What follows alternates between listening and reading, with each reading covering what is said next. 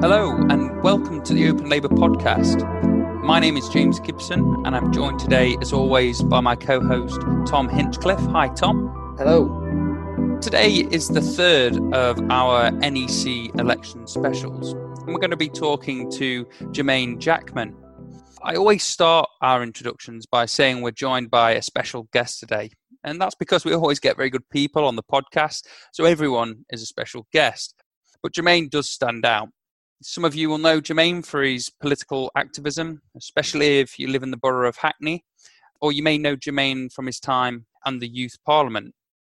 And of course, some of you may know Jermaine for his music, most notably when he won the acclaimed television series The Voice. Jermaine once said that when he was on The Voice, that he wants to be the first singing Prime Minister, and I really wouldn't bet against him. He truly is one of the most talented young people I've met. Yeah, I mean, he's a very impressive guy, isn't he? I mean, we've had him on today. We're going to speak to him in a bit. And he's just a refreshing voice that has the opportunity to speak on behalf of not even young people, just everybody in the party. He's a very impressive guy, very talented. And he's already on the ballot, of course, but I really do hope people continue voting for him and will vote for him in the run-in to the actual ballot. Excellent. Well, let's get to it then. Welcome, Jermaine. Thank you so much for having me. Thank you for coming on. It really is a great pleasure. So, a lot of our listeners, they'll know you for your political activism. They would have seen you on Twitter, and of course, some of them will know you from The Voice as well. So, you've got a great profile. Do you want to tell us a little bit about yourself, your background? Because I did see a clip. I can remember back in, was it 2014 you're on The Voice? Yeah, that's correct. 2014. Research. I did. Well, I did see a clip where I think it was Behind the Voice. They sort of get to know the contestants, and you mentioned your political activism there and wanting to be the voice of young people. So clearly, it's been something that you're passionate about for a long time. Absolutely, and there's a funny story between me and Ed Miliband, because Ed Miliband was the leader of the Labour Party then, and I don't think Labour was as popular with the general public at that time. And I was told by the BBC that I was the only artist, the only singer out of all the singing competitions to have the most votes. I think I got about 12 million votes that night. Wow. And which is crazy. Absolutely. I didn't even know 12 million people knew me. That's probably more than the Labour Party got in 2015, isn't it? Right. So this is the funny bit. So after I had won, the morning after, I got a strange call. I said, I don't recognize this number. Yes. And it was Ed Miliband on the phone. Wow. I said, how the hell did he get my number? Obviously, he was digging through those membership. This is before GDPR came in. Yeah, sure. And he called me, he said, congratulations, I want to work with you closely and see how we can work together in the Labour Party. Because I spoke about how much of an activist I am, how active I am in my community, amplifying the voices of young people, but also how I was youth officer in my local CLP. Yes. And I spoke about my affiliations to the Labour Party, and I proudly stood by that. And I think that a couple of the producers on the show were like, Jermaine, maybe not mention party politics. I said, but this is a major pillar to who I am and my ideology and how I was brought up and what I think the world should be like. So I can't not mention it. And I guess for me to mention it so proudly and have the votes, leadership at the time saw that as, okay, you need to bring him on board. And that was the start of Ed Miliband and mine, our relationship. Working relationship. So and that was a brave thing to do as well. A brave thing to do to sort of pin your colours to the mast like that and say, I'm a Labour Party activist when you're on a competition where people are going to be voting for you. That's a really brave thing to do. Yeah, absolutely. For me, it was also about showing them that I'm not just a singer. It's funny because I do that in this political circle as well. I'm not just a political activist. There's so much more to me. And I think I was talking to Dawn Butler about this the other day. And she said, it's okay to sometimes like other things, be passionate about other things, or baking cakes or going to concerts or traveling the world. It's okay. You're not every day entrenched in politics. Of course, it's a part of who you are, and it's a type of world that you would like to see. It's not every day. I know there are some people on Twitter who are just constantly constant. And I'm like, yo, just take those fingers off the keyboard for a moment and watch some Simpsons or something. Just Yeah, absolutely.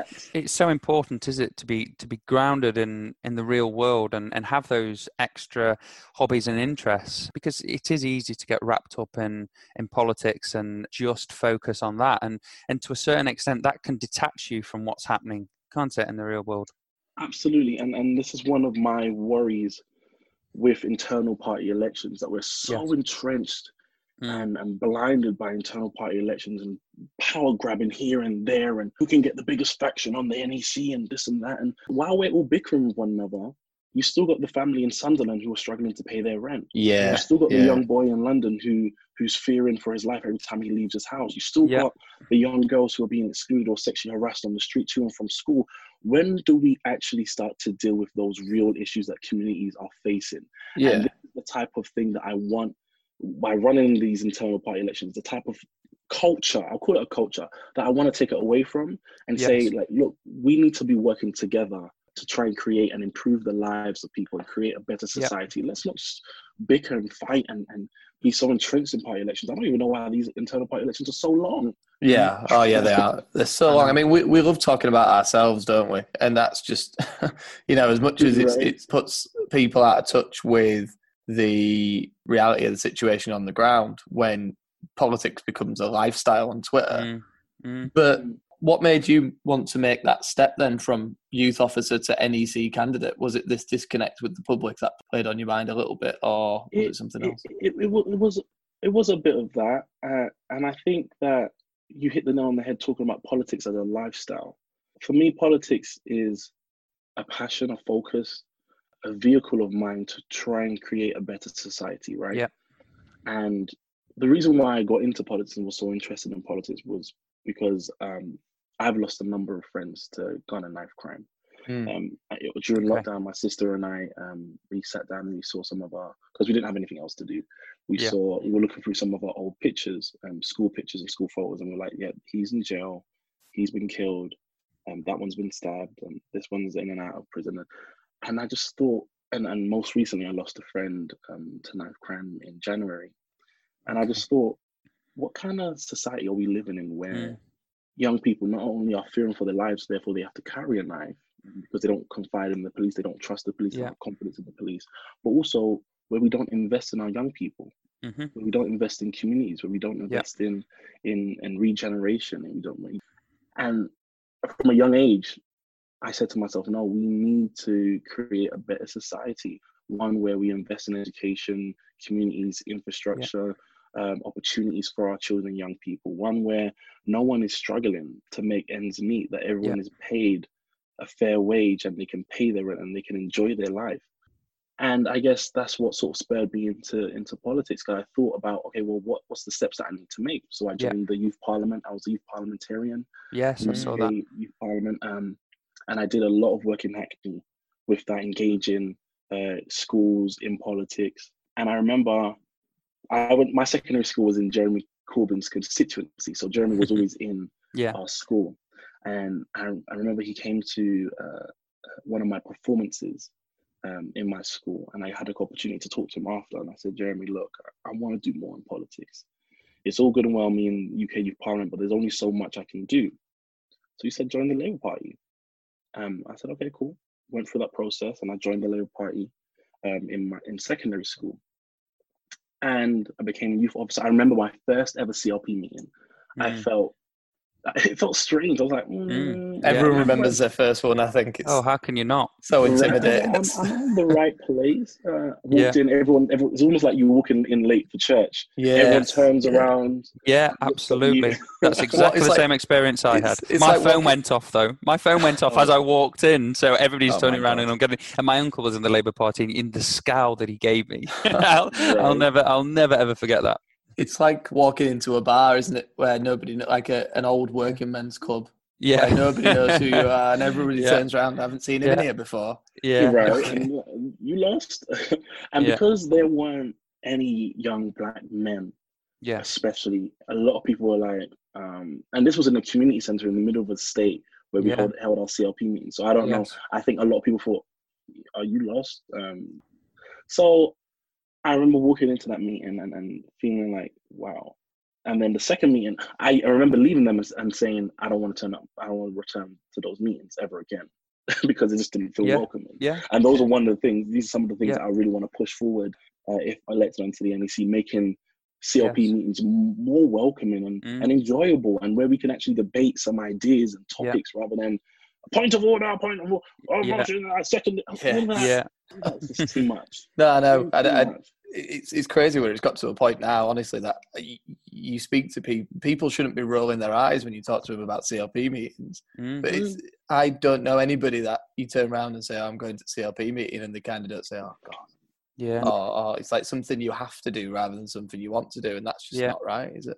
Yeah, it should be an enjoyable process and an enjoyable event. So those are some of the things that I want to work on. But back to the question as to what sort of spurred me from being a youth officer to the NEC. And I guess being a youth officer was great. Got to engage with so many young people, increased the youth membership in my local CLP, was holding little stalls in schools and things, and then got chased out by head teachers because those are non-political spaces. But nonetheless, I was really active. But there was that disconnect I felt.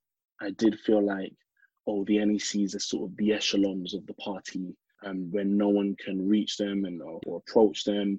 You only speak to them when they speak to you first, type of thing. On a pedestal, ivory tower. That's what they call it. Say, right? Yeah, right. So I said, well, no, the NEC should have their ears onto the ground. The NEC should be amongst us grassroots activists. Of course. The NEC needs to be filled with grassroots activists first and foremost, and we need to get rid of those egotistical, sometimes careerist individuals who just want to be on there because they want to step up to be an MP.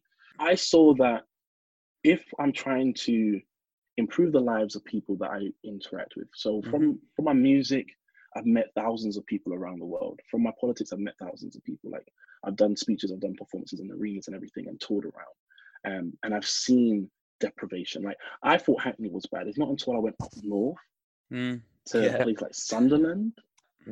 Oh my goodness. So and my heart broke, and I said, wow, how is this? And the vehicle of change to try and improve all of this is the Labour Party. But we're too busy fighting one another than actually fighting the Tories. And I said, this needs to stop. This needs to stop. So I said, all right, cool. Let me go I first went for the BAME rep on the NEC. And that was an experience. We'll talk about that later. And then the CLP rep came up, and I said, you know what? Why not do it again? All while I'm gaining experience, developing skills, being able to tackle issues, being able to communicate properly, listening to marginalized people, because the thing about activists sometimes is that we can be so entrenched in our own sort of passionate topic. So, for example, for me, it was youth violence, it was the criminal justice system, it was racism, and I was so entrenched. I didn't know about trans rights. I didn't know about all these other issues that I've been able to develop and learn and develop an opinion about. And I'm so grateful for that. I'm so grateful to meet so many different people, for them to share with me their ideas. And that's the great thing about running in this campaign, that I'm able to learn, I'm able to listen, I'm able to, because even if I don't get elected, I'll still be speaking on their behalf. I'll still be speaking up for them. And I think that's very important, that I don't believe that I needed a title, Jermaine Jackman on the NEC, to feel like I can bring about change. Power comes from the grassroots. Power comes from the people. Power is on the ground. And I believe that if we are passionate enough about a topic, if we come together, we can bring about change. Yeah, I mean, I think you're right about especially the political education side of things. I would class myself and many others as ignorant until the Black Lives Matter movement. That's one thing that just completely educated me on the realities that like the BAME community and black people face in terms of systemic racism and stuff that you just never even notice. And then the trans stuff as well, trans rights, it's another thing that you know I've been so misinformed on until you start mixing with other members and you get their experiences, and that's what being in the party should be about for me. And I think you're absolutely right. I just feel like too often there's a culture in our party where it's like, I want to have the one up from you, or I know more than you, or you're not supposed to be. We're all learning. We're all learning. We're all developing, and we're all meeting new people. And this is what it's all about. Like, I remember when the trans debate was brought into my attention, I was like, there's a debate? I just thought trans women were women and trans men were men. I didn't realize there was a debate. I thought everyone sort of accepted that. Yeah. And by all means, it's important that you understand both sides of the conversation. But my opinion and where I lie, trans rights are human rights. Trans men are men and trans women are women. And it's like, okay, great. You've learned and you've developed those skills. You've politically educated yourself on both sides of the argument. Now you make an informed decision. And I'm not scared to say at times, I don't know. I don't know. Teach me. Tell me and this is one of the things that I want to do as an NEC member, is to be accessible, to say and be real with people, saying, look, I don't have all the answers, but I will create channels, ways in which I can hear the answers. I can hear your voices. I can hear your experiences. So whether it's a monthly Zoom meeting where I give you guys an update on what I've done, and then you guys can hold me to account and I'm transparent with you guys, but also a way for me to learn about why I should not have voted in this way, or why it was good that I voted in this way, or these are the upcoming topics and discussions and controversial things that are coming up, and this is why you should be saying certain things. So for me, I'm not going into this arena saying I'm a know-it-all, I've got all the answers, but I want to go into the arena emboldened with all of the members beside me and saying, we're in this together, we're going to do this together, and we're going to learn together. We're going to share our ideas, share our resources together, so we can actually create a proper party. And I've got so many different ideas on how we can do this. But yeah, sorry, that was a long-winded answer. Great answer. I think our listeners will be very pleased to hear what you're saying. I think it will strike a chord with a lot of our Open Labour members, and what you're saying is essentially the embodiment of our values. So that and that's why we're backing you. We're going to come on to the Black Lives Matter movement as a whole a bit later on, but I want to talk to you about the 1987 caucus that you formed earlier this year. You describe it as a collective and network of young black men in the Labour Party inspired by the historic election of 1987 that saw the first black men elected to Parliament. I think it's a Bernie Grant quote you use in your Labour List article from 1984 party conference. He said, and it comes up quite often, this, you see our problem in the Labour Party is that black people are not a priority, and trade union and neither is the trade union movement at the moment, basically says. Do you still think that rings true? Bernie Grant said at the conference, he was like, you see, our problem is that black people are not a priority in the Labour Party and the trade union movement at the moment. And the reason why we used that quote was because it rang so true to some of the experiences today. So I will start off by talking about why I created the 1987 caucus. I found it very hard while running for the BAME rep seat on the NEC, because no one had ever seen, in its 120 years existence, there's never been a black man in the NEC, first and foremost. Wow. And no one had ever seen an active young black member. And there was small pockets and individuals around the country that I had come across during my election campaign that I had spoken to. And one of the things that they kept on saying is that doors close on my face as a young black man. Doors continuously close. And then when I think about some of the issues that young black men face, whether it's being stopped and searched by police, look, in May alone, 22,000 young black men were stopped and searched in London. That's almost a quarter of all young black men in London. So if they did it for 4 months, they would have stopped and searched every single young black man in the capital. It's crazy, isn't it? You're telling me that the organization doesn't have a problem? I know. So when we think about some of the issues that are faced by young black men, how disempowered, disengaged, and disheartened that they are, not only from Labour Party politics, but from politics in general, I said, well, we need to create a space for them, a safe space for them to share ideas, to empower and support one another and encourage one another. I've been putting job links into the group chat that we've got on WhatsApp.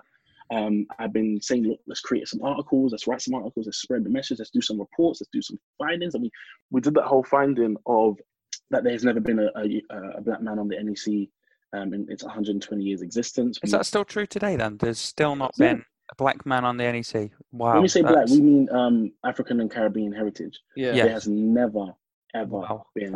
I think that will shock a lot of listeners. I really do. Yeah, that's crazy. And then since so we named it after the election of Paul Boateng and Bernie Grant in 1987 first black men elected into parliament. And since then, there's only been 4 black men ever elected into parliament.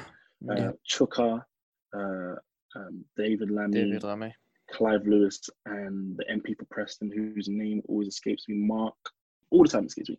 But those are the 4, and now obviously Chuka's left, and now there's 3. And we also looked at certain councillors in the country, and it's only 81 black male councillors in the country. So you see the systemic challenges that black men face. So I was like, well, we need to create a space for that. So I created the core group, and now I'm slowly in the process of creating an extension to that, which is for all the black male councillors in the country, and slowly building a network of black male activists who can support one another, who can encourage one another, who can empower one another to not only go for elected positions, but also CLP campaigners and organisers, and other roles within the party. So I've just looked, Jermaine, there's 17,700 councillors in this country. 17,700, and only 81 are black men. That is only 81. Just astonishing. Just over 1,000 of them are black men and women, and then 81 of those are black men. So we've got such a long way to go, and that's why I put the quote that you see our problem, black people, is not a priority in the Labour Party and the trade union movement, and that quote really rang true to me when in the BAME rep elections. Now this is about to get real deep, so hold on to your seats. So you needed 50% of trade union support, and you needed 50% of the members. Okay. You had Navinda running, who is an MP, Carol Sewell, who is now the BAME rep, and myself. We were the top 3. I came 3rd in that election. But it kind of hurt me. I was like, okay, no worries. But again, I don't need a title to carry out work. And when we got the breakdown, it showed that I got the most membership votes out of Carol Sewell, Navinda, the MP. So everyone was like, well, how is that possible? How is that fair? If Jermaine got the majority of members, so members are saying that they want him to represent us. Now I had my trade union, musicians union, love them to bits. They're my union, my rock. And Navinda had the left block of trade unions, and Carol Sewell had the moderate block. I even hate using those words, but anyway, it's the terminology we use in the party. And because they had such huge blocks, they were able to get above me. But you would think that the trade unions would consult the ethnic minority members of that trade union to then elect who they wanted.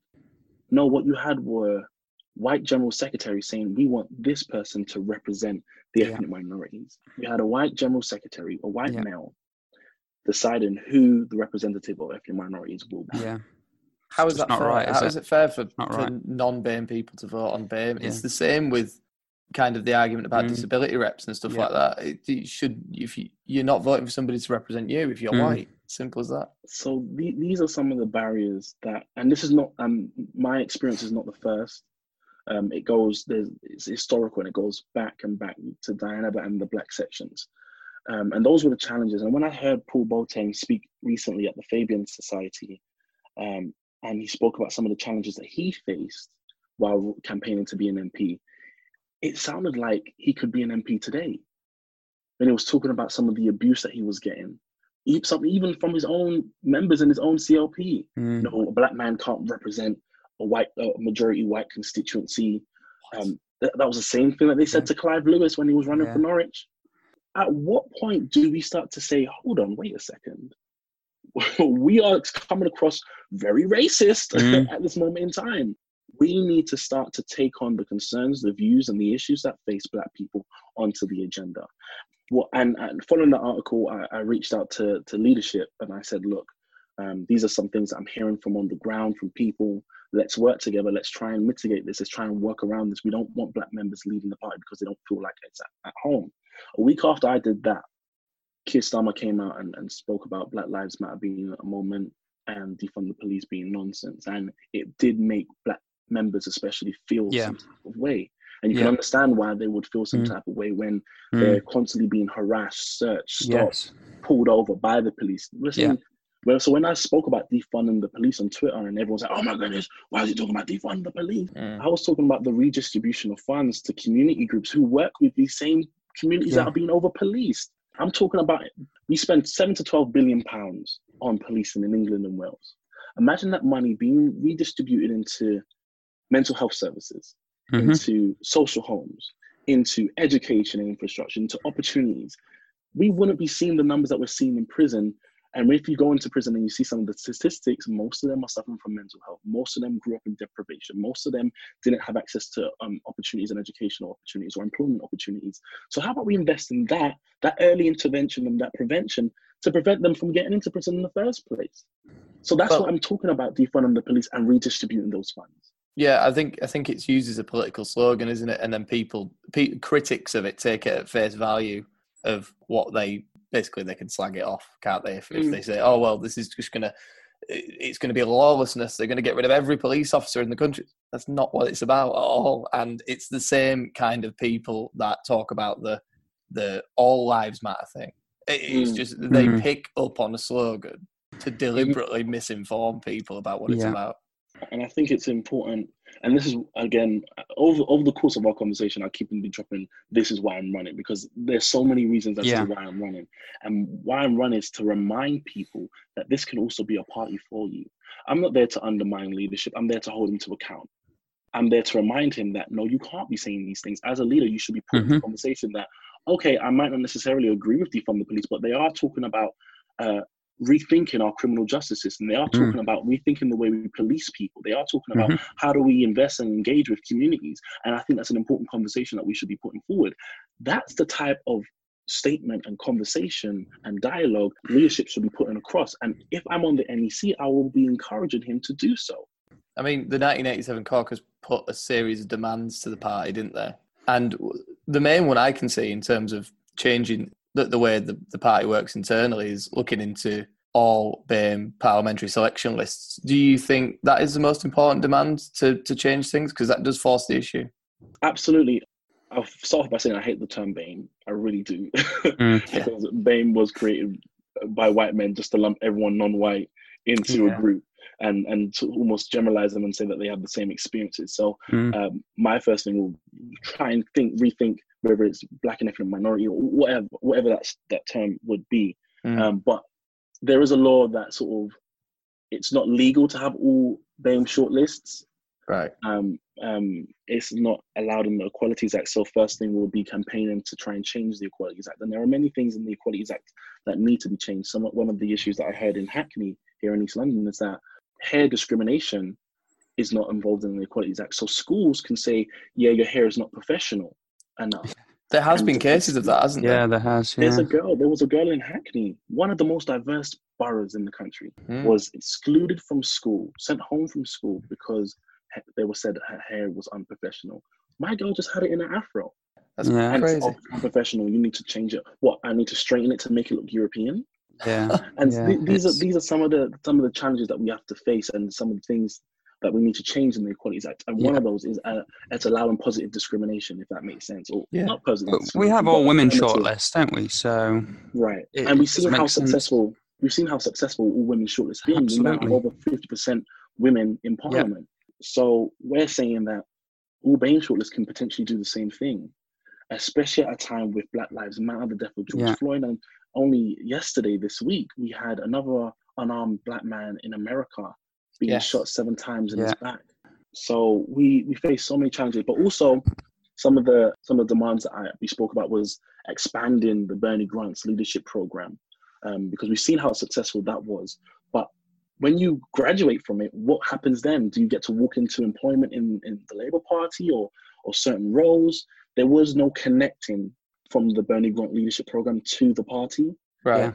So I'm wanting to solidify that connection. And there's so many more demands, from the changes in Chapter 14 to the democracy review, those recommendations, and allowing BAME members to elect BAME representatives in BAME elections. So those are some of the demands that we want. I was going to ask you what would be some of your priorities if you were elected to the NEC, but you seem to have answered. The entire conversation's been about what you'd like to do. So it seems a bit of a redundant question, but I'll reframe it. What about, I don't know, say you get elected, what would you do on your first day or your first week? Oh, wow, my first day. My first day, I for some reason, I have this feeling that the NEC is so toxic and such a nasty culture there where everyone's just sort of trying to get the one up on each other. I would go on with a different energy. I just turned 25 and I feel I'm youthful, I'm full of energy, I'm full of jokes and laughter, but I know when to sit down and have those serious conversations. And sure. I think on my first meeting, I would go obviously with my list on the agenda. So all those campaign groups that I had spoken to, so Labour GRT, that speak for the Gypsy World Travellers, the campaign for trans rights, the dual membership, those will all be in my mind because those are some of the things that I would want to bring forward. But I would also start to challenge their thinking, to challenge their culture. Like, who are we here for? Are we here for ourselves? Or are we here to try and win an election and have a proper vehicle in order to win an election? Or are we here to try and undermine one another and try and destroy the party before we can even get a year into an election? Like, what are we trying to do? So my thing is challenge the culture and amplify voices. Those are my two main aims in my first couple of meetings. But also understanding the dynamics in the room, because I'm not there to make friends. I'm there to represent members. I'm there to get things done. And I feel that there will come a point, and there are times around that table where NEC members are just counterproductive, just don't want to work or just want to be difficult and try and block certain things. And my approach to a lot of things is, okay, what is the logic behind this? So you want me to vote for this, but what is the logic behind this? What does this do? Does this increase something? Does it decrease something? Does it help one another? What is the logic behind it? And if you can't provide me with the logic, then I don't really, it doesn't really sit right with me. Yeah, we had Anne Black on last week, and she basically said a similar thing, that when she went to the NEC meeting about whether Corbyn should get on the ballot automatically in the 2016 leadership contests against Owen Smith, the meeting lasted 6 hours or something, and nobody voted any differently to what they'd have voted for on the way in. On the way out, that nobody changed their minds in 6 hours. So what's the point in that? You know, and another thing she also said, which we found really interesting, and it's sort of touching on what you've already mentioned. So I'll frame the next question to do with that as well. So Anne Black, I don't know if you know Anne well, Jermaine, but she'd been a big supporter, really, and a figure on the left of the Labour Party for a long time, since she was first elected on the NEC in 2000, and supported Jeremy Corbyn throughout his leadership, and had actually supported for Jeremy Corbyn to get on to the ballot automatically with the so-called chicken coup kicked off. But she spoke out about an issue of culture within the Labour Party under the Jeremy Corbyn leadership, agreed with pretty much all of his policies, but said that there was an issue around sort of being delicate about it, but sort of a cult of personality, you know, being more about the leader than actually representing Labour Party members and, you know, the people that we hope to serve, so the electorate. And as a result of that, you know, she ended up losing her seat on the NEC. And what you're talking about, you want to be a strong voice on the NEC, try and shift the culture. You're going to come up with barriers to that, as Anne did as well. How are you going to overcome that? Have you thought about it's emotionally difficult thing to do as well? How are you going to deal with all of those pressures? This is going to sound really strange what I'm about to say, but as a black man growing up in Hackney, you face barriers. You face, the countless of times, even being pushed up against the shop front window by police and saying that, being stopped and searched, or saying that I like to give you type of people a chance, or have you got anything on you? or having to put pressure on a wound when your friend's just been stabbed and you're trying to call for the ambulance and you're only 13 years old, or being denied access to a nightclub because it's just not your night, or then being excluded from school because teachers don't really understand the emotions that are going through you at this moment in time, or see you as aggressive or threatening, being told that you won't amount to nothing. And doors being closed on me, whether that be employment or musical opportunities or people thinking that I'm a rapper when I'm actually a singer. So those are some of the barriers that I've faced. Over the time from winning The Voice to today, I've built such a thick skin and such, emotional resilience and a way of words where I'm able to navigate those spaces. So if, I don't know about Anne, but I would not have sat in a meeting for 6 hours. Yeah. That's how I am. There will come a point, it's almost like even going to like a party. So if say you go into a nightclub and then, like, all right, cool, this club is popping and there's party, everyone's looking good. And you get to that peak of the night where, oh my goodness, this is amazing. And then you just feel like, okay, it actually can't get any better from here. So everything's just now going downhill and I'm just going to go home now. Yeah. It's almost that type of approach that I would take in the NEC meeting. There will come a point where I would say, no one's changing. I just wonder, will anyone speak up at that point? In that 6 hours, did anyone speak up and say, is anyone going to change their mind? Because right now we're at loggerheads. Yeah. Is anyone going to change their mind? If not, can I go home because I got some curry that I need to cook? Because we're there to do a job. We're not there to try and prove a point. We're not there to have the one up on one another. And this also adds into that culture, that's this nasty culture. And there's an idea that I'm exploring at the moment in time, which I'm scared to share at this moment. Okay. Exclusive. Which will help those 6 hour blocked meetings. And I've got a really radical idea, but you have to wait until September. I thought we were going to get it, an inside. Yeah. Nearly had the scoop there. I might share it in the credits. After when the recording's over, maybe. That's fine. We'll make sure members are signposted to it. We can get over some of these obstacles, but also try and tackle that culture, because it's a nasty culture we've had, not just in the Corbyn era, but it's always been there. It's always this sort of power grabbing, self-aggrandizement. Right. I've been locked up for the past 4 years. We've got an opportunity at a new leader. Now we're going to show you what we need to do and block out everyone. Okay, all I'm saying with this idea that I had, I'm going to use this line. Factionalism shouldn't be something that divides us, but something that unites us. Yeah. I'm going to leave that there. Okay. For you guys, because I am still working on it and I'm scared to say something and everyone shoots down before you can say so. But if we try and create a party where actually factions can work together and destroy this toxic culture where I'm on the hard left and witch hunt this and witch hunt that and then you got the mods saying I'm trying to undermine and destroy the party from inside out. No one's going to win. No one's going to win. And the only people who lose are the same family in Sunderland, the same boys in South London, the same girls in Manchester. Those are the people who lose out from having a Labour government. And that's my passion. My passion is ensuring that we have a Labour government, but ensuring that the journey to a Labour government is authentic and it's real, and we stand by our socialist values, our principles and our aims, the type of vision. We need to be clear on the type of vision that we need to see, that we want this country to be in. I think that's what we're trying to do in Open Labour. We recognise that the party has been too factional for too long now, and obsessed with talking amongst ourselves and vendettas from different sides of the party, and it's halted us making progress and kicking on and winning elections. And as you've already said, I grew up in an area and a council estate in a poor area in Mansfield.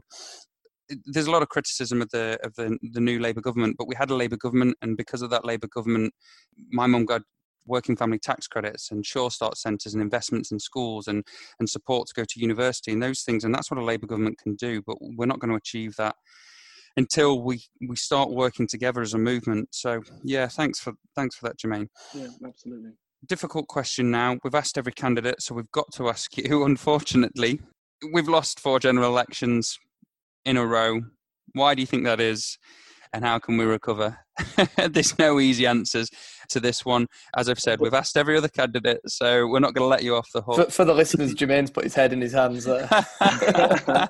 So it's funny you asked that question because it ties into what we were just talking about. And I was going to say this earlier, but I'm glad that I didn't, and I'm going to save it for now. I went to university in Leeds. So did me and Tom, actually. So we've all got that in common. Yeah. How old are you guys? You are 5 days older than me. I went on your Wikipedia page, so I'm a bit older than you guys. I'm 31, so. You're not looking, bro. Don't worry. Thanks, man. So hold on, Tom. Were we in the same? Were we at uni at the same time? No, we weren't. We weren't. Never mind, because I had won The Voice and I didn't go to uni until after. Never mind. So you'll have been like year below me, I think, at uni. I went 2016. I'll have just been doing my final year. Look at that. So anyway. To be fair, I was back at university in 2016. So don't try and hang with the kids. 15 and 16. No, I was doing my social work masters for 2000, all of 15 and all of 16. So I was about when you were about. Nah, you weren't. Okay. Don't try and hang with us. I was just the old one who's like, why aren't we playing dubstep anymore? Right. Anyway. So they started this new module at Leeds called the Labour Party since 1945. Yeah. Yes. And I was like, okay, this is dope. I'm going to do it. The lecturer was clearly a Blair fan, and every lecture was just him ranting about how terrible Corbyn was. But one of the things in my readings and in the exam and throughout that module that I kept on seeing was we had a history of losing. We've lost more than we won more, right? Conservatives are the most successful party ever. Right. And one of the recurring themes in that is party unity. We hate each other more than we've hated the Tories. Yeah. We spend more time focused on who can hold more power in the party than who can hold the government to account. We've been so entrenched in publicly insulting, criticizing other colleagues, which sometimes is okay, but growing up, my mom's always told me, don't hang your dirty laundry out to dry. If you got a problem with somebody, have a conversation with them. I guarantee if I had a problem with someone on the NEC, I'd call them up. I said, yo, I didn't appreciate the way you spoke to me, or I didn't appreciate what just happened there. We need to have a conversation about that. Be grown up about it. And then I might then go on Twitter and say, look, just had a conversation with so-and-so, we squashed it, it's all good. I don't know what they're trying to achieve. I don't know what individuals try to achieve when they go out and make things public. Now, I understand that there are some circumstances where you would need to make things public. So it can bring about change, but there is a fine line between the two. So this then answers the question why we've lost 4 elections since, and I think that we have been so entrenched in what divides us, trying to fight for the soul of the party that we've ripped the soul in two, and until we piece that soul together, because, and I use metaphors and analogies all the time, we've ripped the soul in two and everyone's clutching onto their piece. Not realizing that this piece of the soul that you have is not effective on its own. And that goes for every single corner of the party. We talk about a broad church. Oh, we're a broad church party, but we don't show it. No, yeah, absolutely. It's supposed to be a broad church it's supposed to be a collective of socialists and social democrats, right? Yeah. And it's like we've suddenly, or over the last 10 years or something, just decided that we don't need each other anymore, and we don't have this common enemy that's been in government for a decade and has absolutely ruined the country. Forgot that the Labour movement was built on solidarity, you know? And this is it. Like, at what point do we start to say, okay, there are going to be some compromises I need to make, but the most important thing is ensuring that we have a Labour government so we can begin to transform this country. And it's difficult. I think it's easy for us to sit here in our podcast and have a conversation about it. But in reality, in some of the group chats that I'm in, like, I'm ready to leave all them group chats because they're just as toxic as hell. Yeah. Oh, this person, and they're fooling you. And it's absolutely crazy. So crazy. Now I'm thinking, in order for us to actually win, we need to be united. We need to be singing from the same hymn sheet, although you might not like the words sometimes and you might not like the melody. But there are some times where you can compromise, and there are some times where the other part of the party will compromise too, and you'll be singing your favorite parts soon. But the most important thing is to get that song onto the charts. Sorry, I'm now using a music. It's a music analogy, and it's a good analogy. You're entitled to do that, Jermaine. I think, given your success in the music industry. Thank you very much. And I think the most important thing is, okay, right, I'm going to use that analogy. I remember being in the studio, and I'll be writing some songs with another songwriter. He would like some parts of the song, I won't like it. But if he's saying that, look, bro, this bit really flows into this bit and that bit, and it just makes sense. And I'm like, but I don't know. All right, but cool. Can I do something on the bridge where I can just belt and do what I want to do? Yeah, that's totally fine. Like, do you?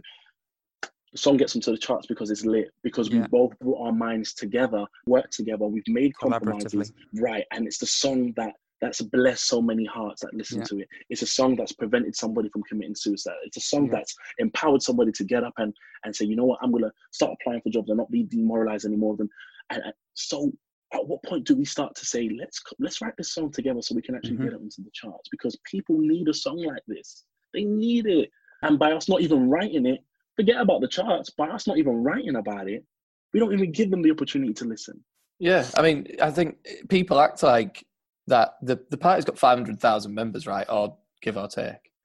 And every single one of them has different opinions to each other on everything. Nobody agrees on everything, but people act like it's Momentum versus the Blairites. It's Progress or Labour First versus the Corbynites and stuff like that. But even within them groups, you have to make compromises. So I don't see why that can't be stretched wider, that to encompass what they encompass. These little factions encompass compromises. So why can't that be stretched together beyond factions, if you know what I mean? This is it. Like, not everything will go the way we want it to go. But it's definitely not going to go the way we want it to go if the Tory government's still in power. Like, it's frustrating. And this is why I'm like, Jermaine, you need to change this culture. Because if the Labour Party is the only vehicle of change at this moment in time, and I'm still seeing kids out on the street being killed on a week-by-week basis who desperately need a Labour government, we are doing them a disservice. No, I then have to question, where's my membership money going? My membership's money going. I want to put my money into a vehicle for change, a vehicle that can get into government. But what have you proven to me the last couple of years? So at what point, and I know there's many people that want to leave the party and who have run away from the party. And I said, instead of running away from something, why not run for something? Why not run for the NEC? Why not try and transform and bring a different vibe onto the top table? Why don't, instead of calling that top table, bring that table down to the ground so they can hear what the voices on the ground are saying?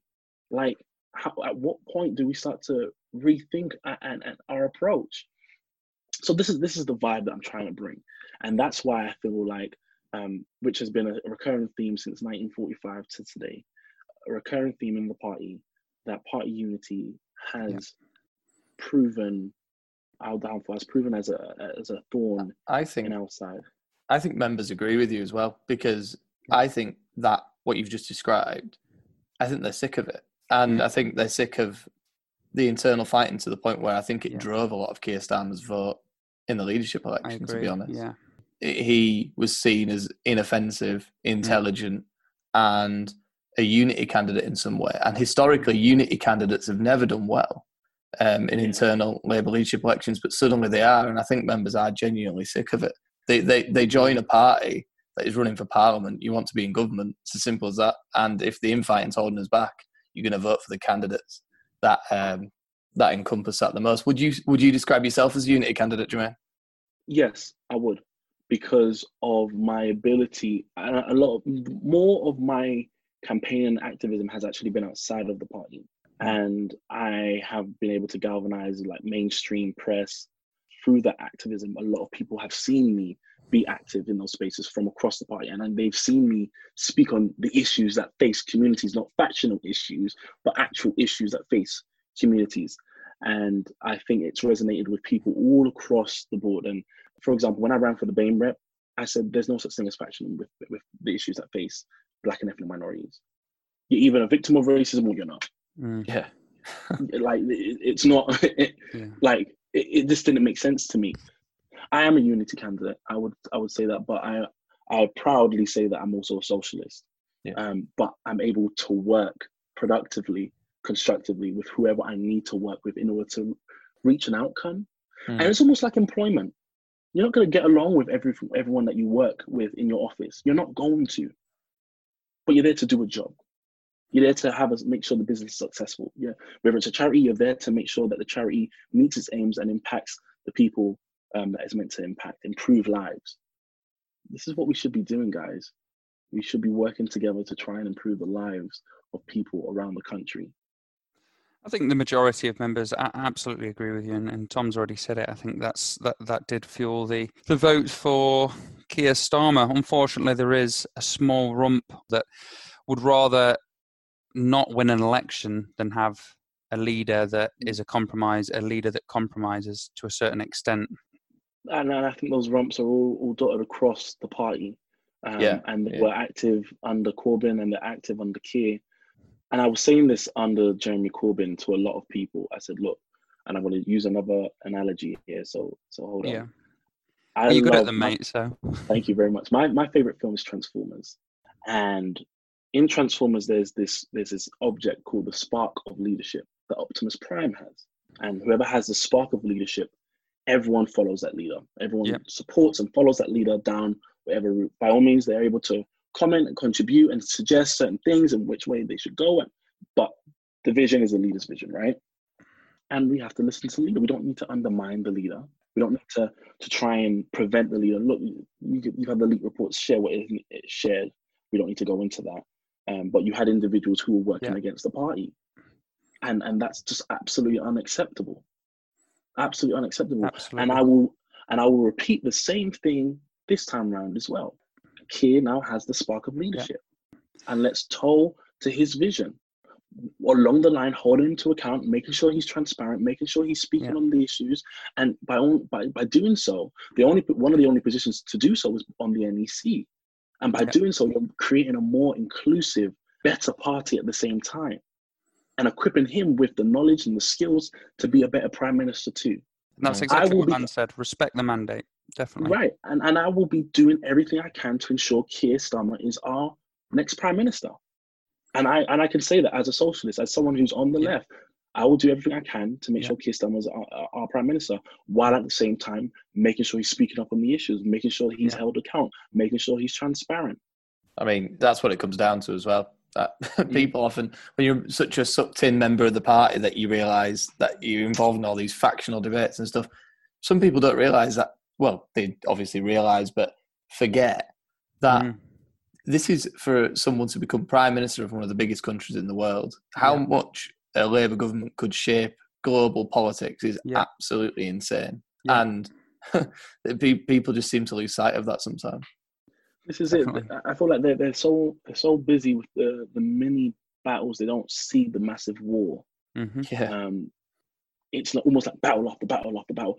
For example, I don't want to call out any organizations, but there was one, and who I didn't engage with, because some of the questions were based on, most of their questions were based on anti-Semitism. Oh, will you campaign against this and this and that, and this definition and that, and this pledges? And I'm like, all that? You guys are still entrenched in these little old battles from 2.5 years ago? At what point do you start to look forward? At what point do we start to think forward about the challenges that are going to be facing us? For example, how we're in another recession and guarantee we're going to be facing austerity in a bit.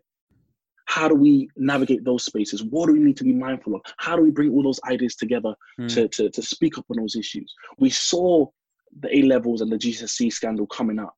We saw what happened in Scotland. We should have been on it straight away. Empowered our Scottish comrades to speak on it. These are the things that we're falling behind, and I feel like as a party so far, I'm not sending shots to Keir, but as a party, I feel like we're playing catch up. At what point do we start to think forward and say, okay, well, we know that these are happening, and how do we ensure that we mitigate those? What would we have done differently? And I think that's what we should be speaking on in the present. Keir should have been saying, look, Boris, you need to be doing this because this will happen. And then when that happens, then look, I told you so. And I told you we should have been doing that. No, I think we were talking about the Black Lives Matter movement earlier on, but you say about it's all about a bigger picture. You know, there are more things to life than internal Labour Party wars. And the Black Lives Matter movement has a complete similarity with that. It's a bigger picture, isn't it? I mean, young black men are more likely to be stopped and searched, as you said, 3.5 times more likely to be arrested, charged and jailed for harsher and longer sentences than their white counterparts for the same crime. You know, that's a perfect example of how people completely don't see the wider picture. and how I think you said it in your Labourist article, Jermaine, that it's not just about structural racism on the ground. It goes to education, employment, health, and housing. And I think, people do need to see the bigger picture more. I can't stop saying bigger picture because there's no other word for it. No, but it is a bigger picture. It's almost like you're so entrenched with this one little puzzle piece. Yeah. That you're like, oh, look at this puzzle. Why has it got this? Not realizing that the puzzle can fit into a piece of a massive picture and it can work. It can work. Just take a step back out of it. And when George Floyd was killed, and the protests were happening around the world, I didn't know how I was in a really weird place. I was in a place of anger. I was in rage, actually. I'll call it rage. Like, I was waking up every morning just angry, filled with rage. I was emotional. I actually, to this day, I still haven't seen the video of George Floyd. No. Because I can't. And I struggled to watch the video yesterday of the other individual in America who was shot 7 times in his back.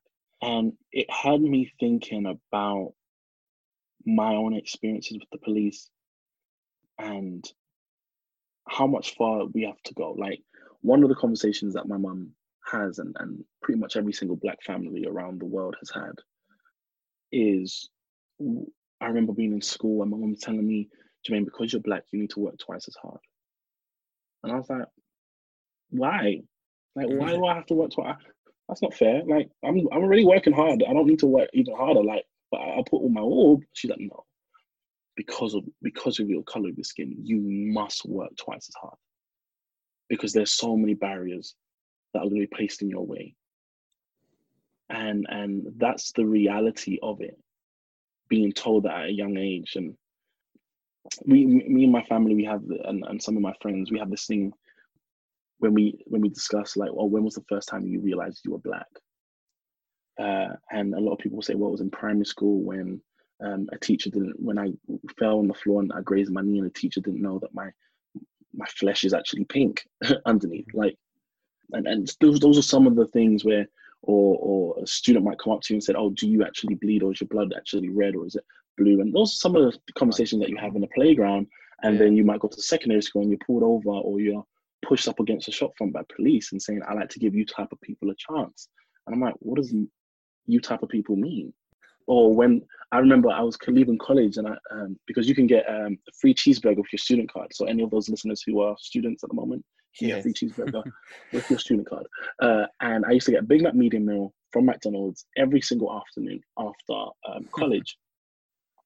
And there was a line of young Black men being stopped and searched in front of the McDonald's, not in front of the McDonald's, but in the store next to the McDonald's. And I looked at them and I walked past, and I went into the McDonald's. As I walked around the corner to walk into the door of the McDonald's, I got pulled by the back of my neck so hard that my face hit the side of the mirror of the corner, and the police officer pushed me back onto the wall and said, where the hell do you think you're going?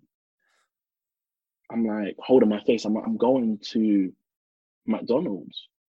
It took maybe about 5 to 10 minutes of the other boys telling the police officers, he's not with us. He is not with us. Like, why are you pulling him back? He was never with us in the first place. And those are just some of the challenges that I've had to face. And so when I saw the death of George Floyd, I said, that could have been my cousin, that could have been my uncle, it could have been me.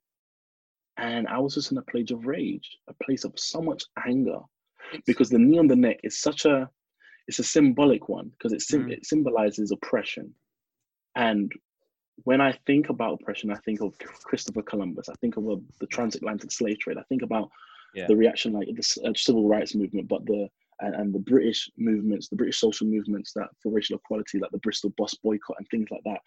I think about all of those, and I'm like, okay, well, how do I then turn my anger into activism? How do I then get the knee off the neck? I'm going to be real with you guys. When I saw Keir and Angela Rayner do the whole knee thing, I was like, really, guys? Really? And then a week after that, you guys are talking, because that was when I started to talk to leadership. I was like, look, we don't be doing these tokenistic stuff. Look, we need to be making it meaningful, because you can't be doing a knee on the neck when you've got white general secretaries dictating who represents ethnic minorities in your own party. Yeah. People that want to put distance between this country and the Black Lives Matter movement and everything that's going on with racism in society are people that just, the excuse they make is, look, that's in the United States, that's because of guns. That's why George Floyd got killed. It's because of guns and stuff like that. But it's not the case, is it? Because we have Dawn Butler here that had to close a constituency office because of physical threats because she's black. It wasn't for any other reason. It's because she's black. Yeah. Diane Abbott gets something like, what is it, over half of all Twitter abuse. That's because she's black. And that's not just from people who are not in the party. That's from people in the party too. Yeah. And it absolutely breaks my heart to hear some of the challenges. Like, I can't begin to imagine. After I won The Voice, I had abuse every single day for about maybe 2 years.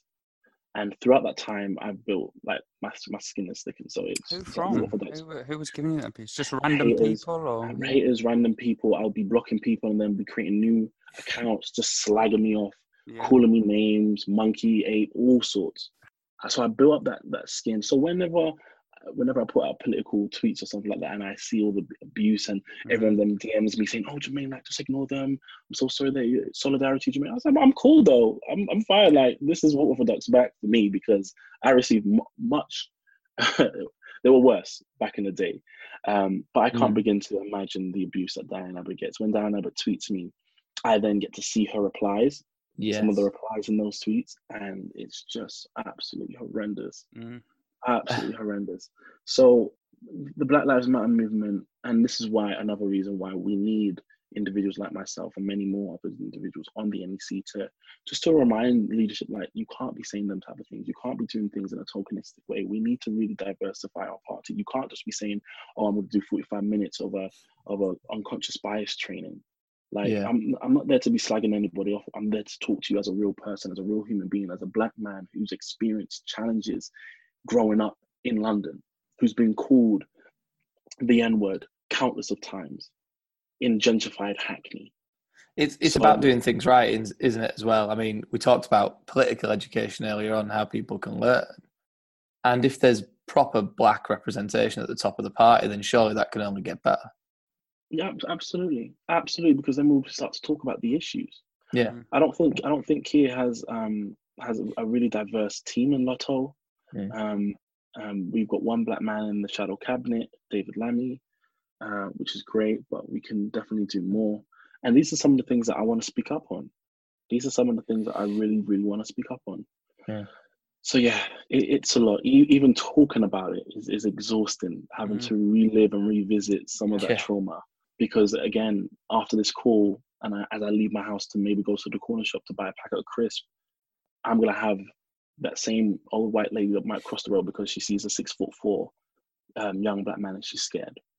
I mean, I was going to say I understand, but I don't, because I'm white. Like, you know, people are quick to empathise, but they'll never understand if they've never experienced it. And that's why we need voices like yours at the top of the party, so people know what they at least have heard about the experience if they've never experienced it themselves. Yeah. Okay, yes, and it's another question that I've asked all of our candidates, all the candidates that we're supporting, rather. So it's how has the global pandemic changed politics? But perhaps you could talk about how the potential to change politics in a positive way. That might be a new angle to talk about it. Well, I can talk about both. The pandemic has made us think about and actually implement policies that look like are from the Labour Party manifesto, in my opinion. And it's got countries implementing left-leaning policies. Yeah. So for example, it wasn't until COVID that people started talking about digital poverty, because now everything's online. And not many people have access to Wi-Fi. I remember, so I chair a commission in Hackney called the Young Futures Commission.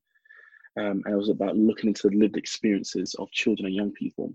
And the council had this idea that the only troublemakers hang out in front of McDonald's on the high road and they're causing trouble and mayhem and blah, blah, blah.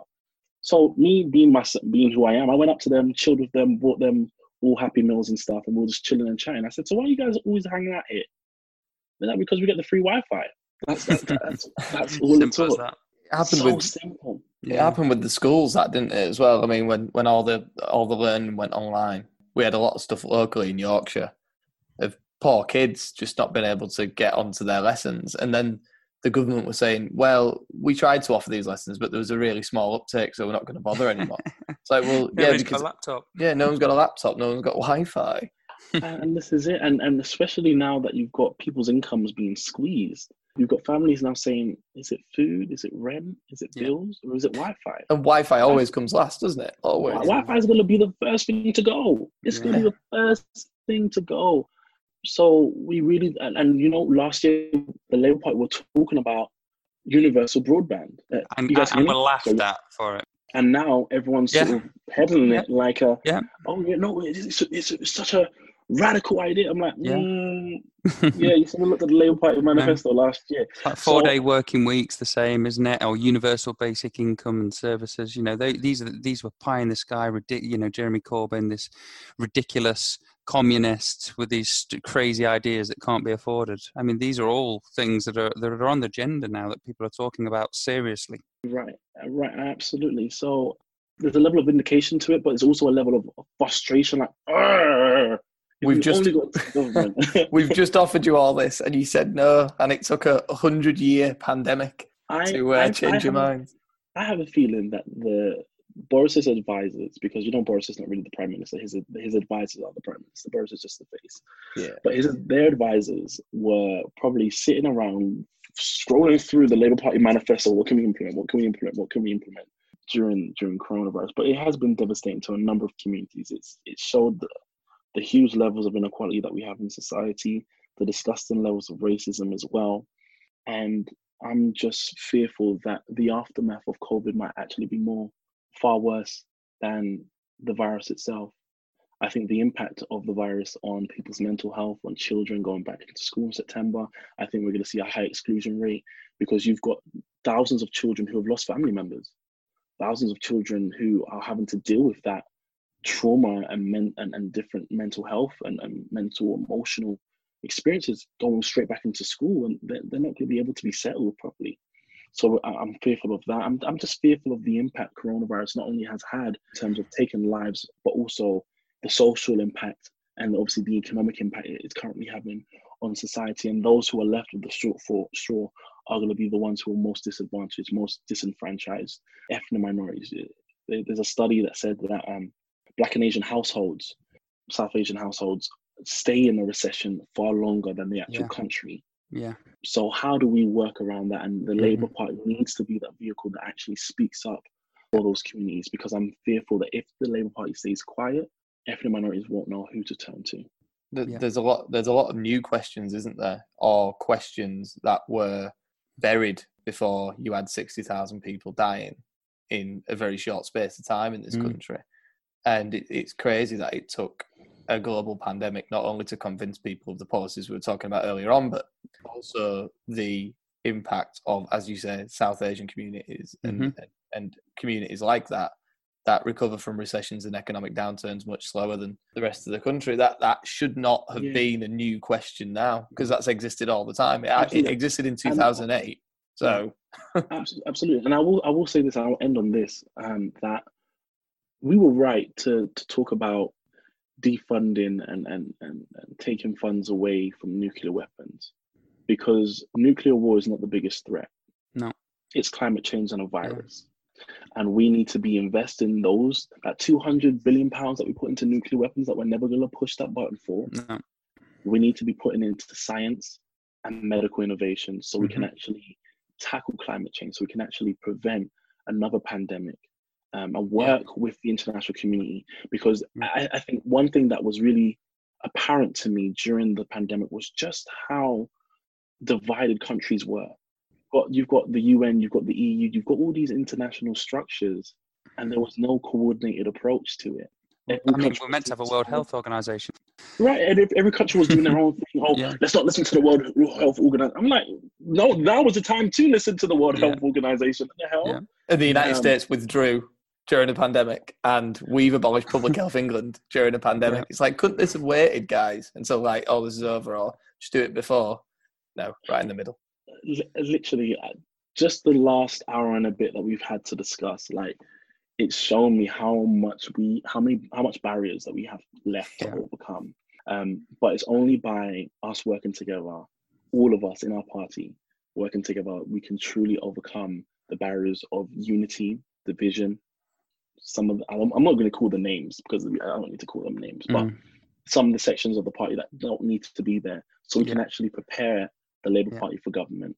And that's exactly what we need, and that's exactly what I will do while on the NEC.